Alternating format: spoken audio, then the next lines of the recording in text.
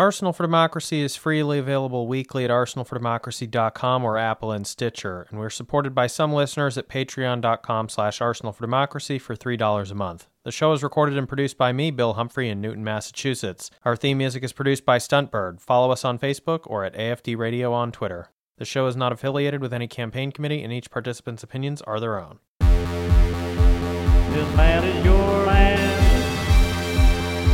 This land is my land. From California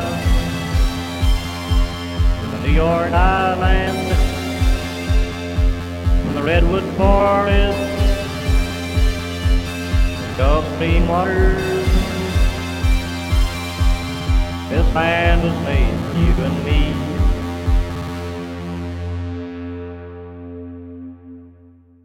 You're listening to Arsenal for Democracy, episode 451, recorded on Saturday, December 3rd, 2022. I'm your host, Bill Humphrey. Joining me on the line from Idaho, as always, is Rachel. Hello, Rachel. Hi, Bill. This week on the show, we're discussing that kitchen appliance many of us know and love, and some among us still haven't adopted even now, the microwave oven. It's another in a long line of consumer technologies we've covered that emerged in the United States out of military and defense research. Before we get started, some sources used throughout this episode are the following three books: The Invention That Changed the World, How a Small Group of Radar Pioneers Won the Second World War and Launched a Technological Revolution by Robert Buderi, The Way Kitchens Work, The Science Behind the Microwave, Teflon Pan, Garbage Disposal, and More by Ed Sobey, and Scientific American Inventions and Discoveries, All the Milestones in Ingenuity from the Discovery of Fire to the Invention of the Microwave Oven by Rodney Carlisle. And, I think there's a few things from the Wikipedia page for microwave oven, although I don't think we relied too heavily on that one this time. And we also mention in the notes at various points a few other sources used more narrowly. So, Rachel, what is the origin of the microwave oven? So what began as post-World War II research into particle acceleration and electromagnetic wave generation became a convenient way to heat and reheat food in the home. So after World War II, equipment that had been used for radar systems was being kind of pulled apart and used for research purposes. And one of those radar components, magnetrons, was used to generate small electromagnetic or quote-unquote microwaves. So some waves are super long wavelength waves. They can be as long as a football field. But these magnetrons were generating these microwaves, which have a wavelength of more like on the scale of inches and centimeters rather than yards or miles. So these waves had a high enough energy to accelerate particles to never before seen levels. And so getting into the discovery of microwaves in the food preparation realm, the story of the discovery that microwaves could heat up food has a veneer of incredibility and seems to sound like most cutesy stories about an inventor stumbling upon his creation. While studying magnetrons for Massachusetts-based defense contractor Raytheon in 1945, engineer Percy Spencer noticed his hand growing warm and a bar of chocolate in his pocket had melted. So after Spencer put two and two together, he then tried putting a bag of popcorn near the magnetron, and the kernels popped accordingly. His third experiment wasn't a culinary success, but it is a common one for the naive microwave oven cook. He tried to cook a raw egg in the shell, which subsequently exploded, but the concept of microwave's ability to cook food had been thoroughly proven. So after this discovery, Raytheon President Lawrence K. Marshall launched an initiative to bring magnetron-based ovens to industrial kitchens, as well as a contest to give the new appliance a name. The winning name was two words, Radar Range, which later was shortened to the snappier Radar Range. So Raytheon released the Radar Range in 1947, but it was a behemoth, weighing in a pretty shocking 750 pounds. It was also very expensive, and it consumed 3 times the electricity of modern microwave ovens. So the first Radar Range was a marketing flop. Raytheon licensed its patents for a home-use oven to Tappan, which introduced their model in 1955, but it was still too cumbersome and expensive for wide adoption. Although some commercial food businesses did acquire microwave ovens over the intervening years to help speed up food service, it wasn't until 1967, with the introduction of Raytheon subsidiary Amana Corporation's first countertop model, featuring the modern short and wide box configuration, that microwave ovens were more popular for domestic at-home use. And as microwave ovens became more affordable in the following decades, adoption in the United States and abroad increased rapidly. As more American women were joining the workforce at the end of the 1960s and into the 1970s, particularly as inflation eroded the purchasing power of household income and the reactionary post-war pressure against middle-class white women working was weakening, microwave oven marketing in the United States honed in on these potential customers, who were presumably desperate to save time in preparing meals. The suburban mom and wife demographic had already been heavily sold on flash-frozen TV dinners since the end of the 1940s, some 2 decades earlier, but those meals still often required a half hour or more to prepare with a traditional oven. Now the microwave oven would be able to heat up those same prepackaged meals in just a few minutes. Those prepared meals continued to take off in popularity and market share as microwave ovens made them even more convenient. And that's according to a blog post on the topic at the University of Mary Washington's website. Eventually, as marriage itself declined in the following decades, divorced dads presumably also became a target market for microwave ovens as well. As a side note, I did read various conflicting articles and books about the role of microwave ovens in women's lives and home workloads in the 20th century United States, but I didn't really land on any conclusive insights because a lot of the research has conflicting results or conclusions. Sometimes because of the author or researcher's ideological objectives either way, and sometimes because there were differences among women by class or race that were overly flattened for the sake of a simpler study. Academics in different fields couldn't agree on how much time women were devoting to housework in various generations, and so their conclusions on the role of technology would obviously differ as well. One book seemed to assume earlier generations all had servants, while a different article seemed to assume no American women had ever worked outside the home before a certain era. Obviously, both of these assumptions don't make much sense. So we might come back to this issue of time-saving technologies and feminist implications or not in a wider look at home housework technologies in general, but microwave ovens were usually only given as a passing example of that broader question anyway, so for that reason I left them out of the sources and the notes for this week's episode. So, Rachel, how do microwave ovens work? So the oven bombards the food with electromagnetic radiation generated by those aforementioned magnetrons.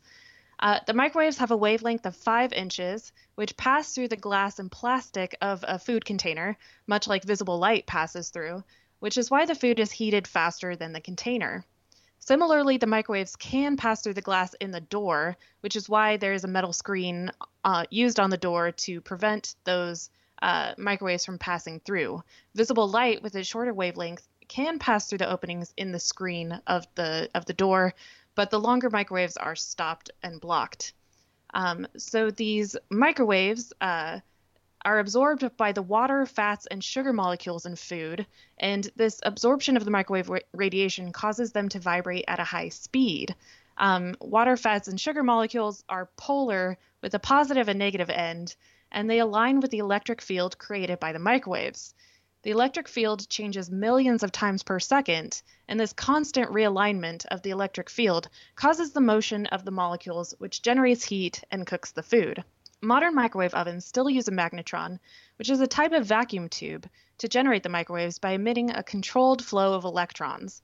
The magnetron requires a high voltage direct current of 2,000 to 3,000 volts. To get the current that high, the oven includes a transformer, which constitutes the majority of the weight of the microwave oven itself. Inside the magnetron, the voltage is applied to a filament, which generates a stream of electrons down the inside of the tube. As the electrons are emitted from the filament, circular magnets force the flow of electrons into a spiral configuration. And this spiraling beam of electrons passes by cavities in the inside of the tube, inducing a high-frequency radiation that is emitted from the end of the tube into the cooking chamber. In some microwave oven models, a stirrer rotates above the food at a speed of about 60 revolutions per minute. And the fan-like blades of the stirrer interrupt the flow of radiation and scatters it more evenly throughout the cooking chamber to heat the food more evenly, which sounds fake, but it's totally real. It makes sense scientifically, but it just sounds very fake and cartoony. The turntable that the food sits on rotates the food during heating, and that is also to heat food more evenly. So it's all to ensure a better, more even cook. One common myth of microwaves is that it cooks from the inside out. Anyone who has ever cooked a frozen burrito in a microwave knows that that is not the case.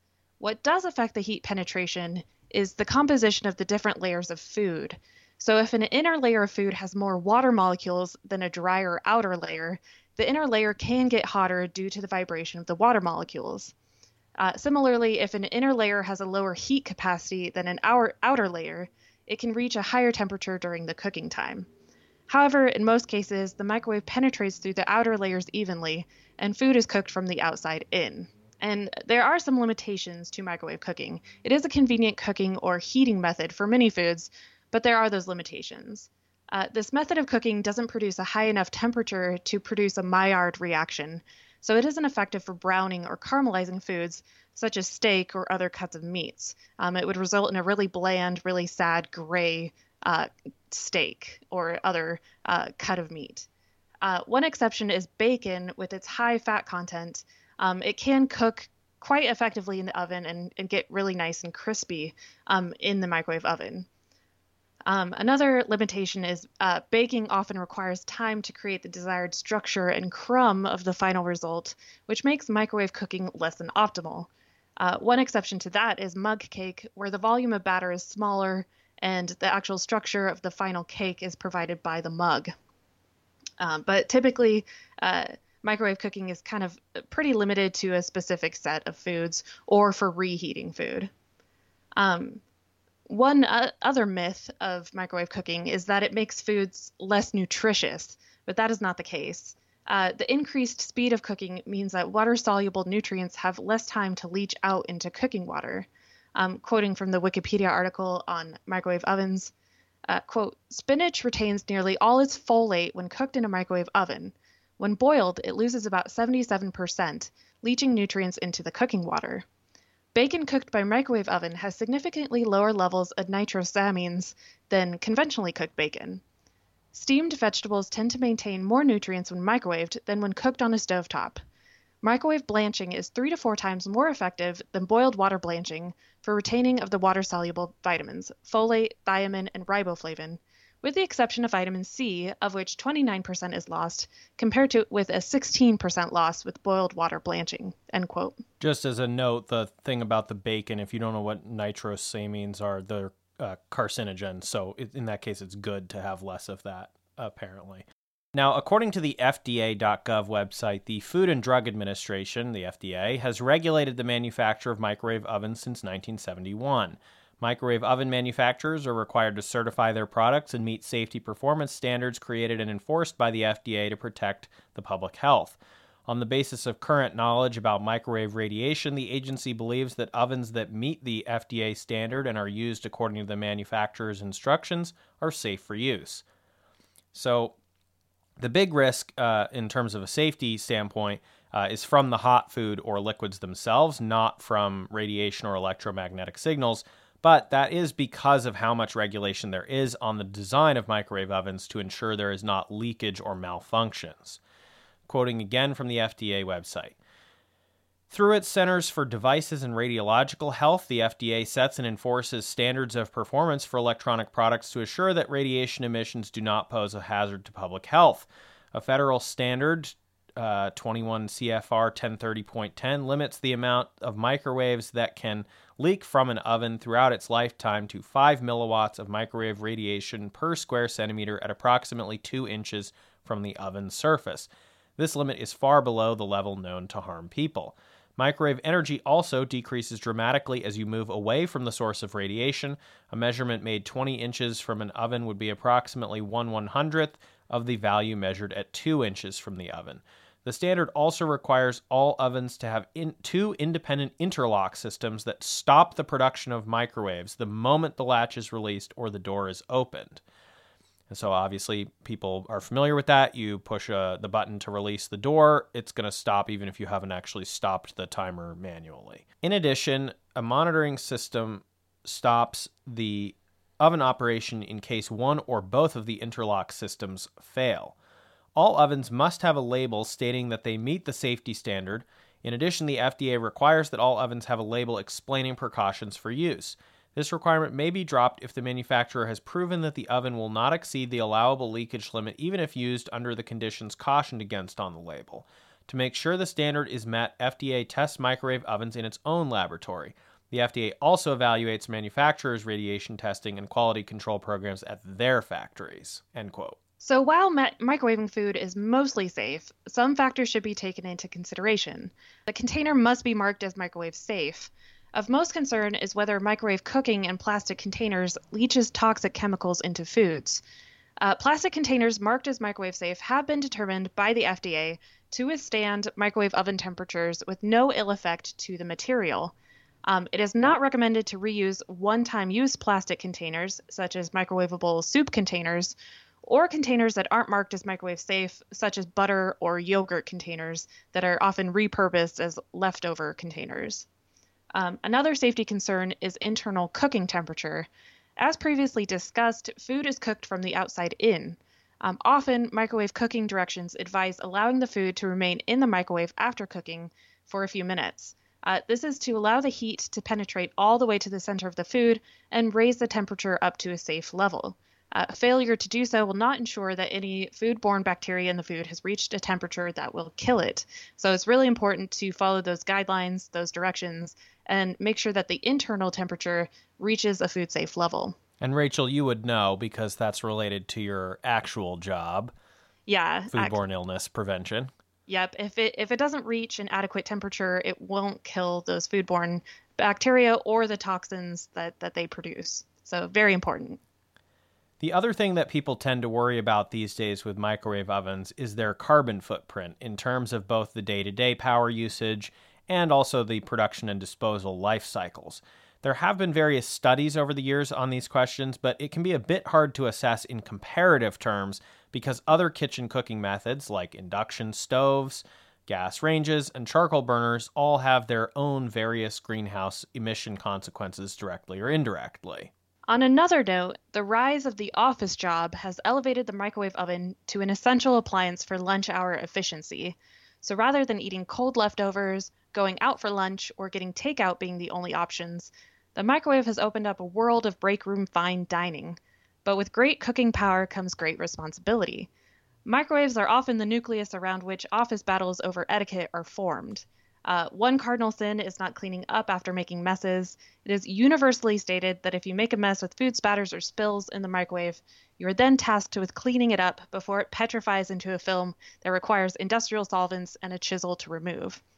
However, the experts disagree on one commandment that used to be etched into stone: thou shalt not microwave fish or other fragrant foods. Bon Appetit's Alice Whitney is firmly in the no camp, while Washington Post's Jacob Brogan argues that rules about microwaving fragrant foods often hides an antipathy towards non-Western cuisines. With that said, overheating fragrant foods might just end up rendering them inedible. Heating up fish for more than a minute at most will result in sad, rubbery fish, and overheating broccoli, cauliflower, and other cruciferous veggies will leave you with unpalatable mush. And I think everyone can agree, going all the way back to Percy Spencer, that burnt microwave popcorn is a crime against offices everywhere and should be abolished. Well, Rachel, any big takeaways on the history of the microwave oven? I did run into one factoid that did kind of ease my mind. I have noticed my microwave oven will interfere with listening to Bluetooth headphones, and I worried that demonstrated some leakage that had formed over time and my microwave was unsafe. But even when microwave ovens are shielded, they still emit low levels of microwave radiation that isn't at harmful levels to humans, but it does cause interference to Wi-Fi and Bluetooth and other devices that communicate on the 2.45 gigahertz waveband, particularly at close range. So if I'm cooking something, reheating something close to the microwave, and I happen to be listening to a podcast or music on my Bluetooth headphones, I'm not damaging myself. I'm not absorbing dangerous radiation that is only detectable through those headphones. It is just kind of pretty benign interference. So that eased my mind. I was afraid that my microwave was starting to leak, starting to become dangerous over time, but it is not. So that eased my mind quite a bit. Yeah, and these days things like pacemakers and so forth are shielded as well. So that had been another concern that people had for a while, even if it wasn't clear whether or not there were interference effects. But that's pretty much in the rearview mirror as well. Yeah. As always, it's an interesting trend line of these defense technologies getting turned into civilian consumer uses. Certainly something we've seen, and specifically even in the food sector with canned foods coming out of the Napoleonic War and then the Civil War. Yeah, it's an interesting through line that so many technologies that become convenient for home use do have these roots in the defense sector. And as usual, that's because of the capital being put in by the government during the wartime to buy all the expensive technologies or pay for all the expensive inventions. And then after that, it's just, well, mess around with it after the war and figure out if there's any other use for it. Rachel, thanks so much for coming on this week to talk about the history of the microwave oven. And obviously, as we said, there's a whole bunch of different things that came up over the course of this, like, with TV dinners and other feminist implications around home technologies and things. So there's going to be a lot more content for other technologies as we widen out from here. Yeah, I look forward to looking into these subjects more.